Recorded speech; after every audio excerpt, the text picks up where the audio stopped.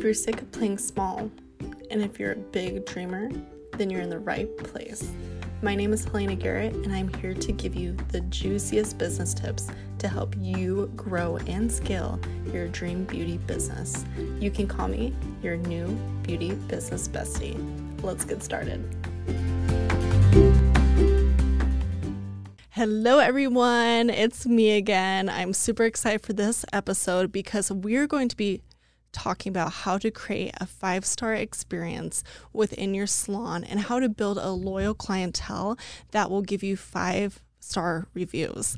So when you are building your clientele, or say you have an employee underneath you, you want to make sure that you are giving an experience because they will remember the service that you're providing to them, but they're really going to remember how they felt leaving your salon.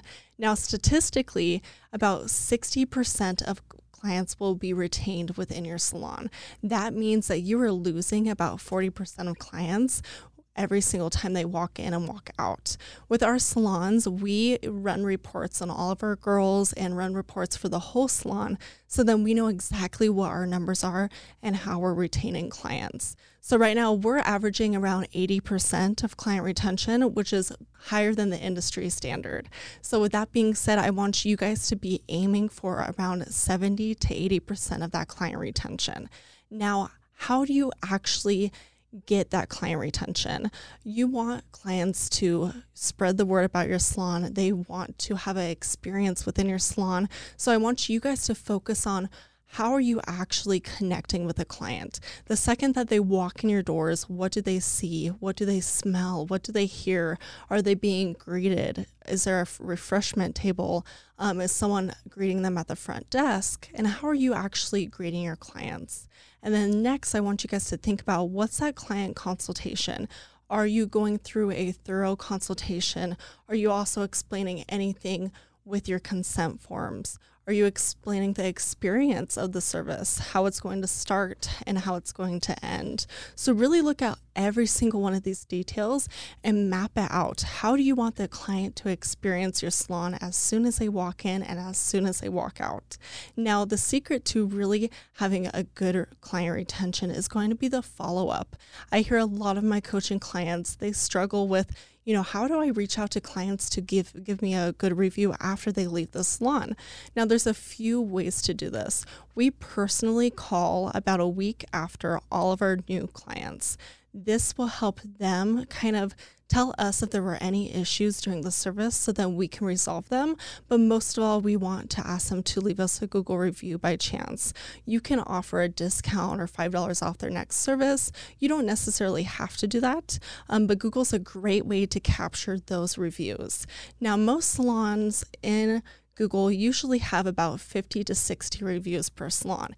If you can get up to that number plus more, you will probably end up on the first 2 pages of Google's when they search your service or your business.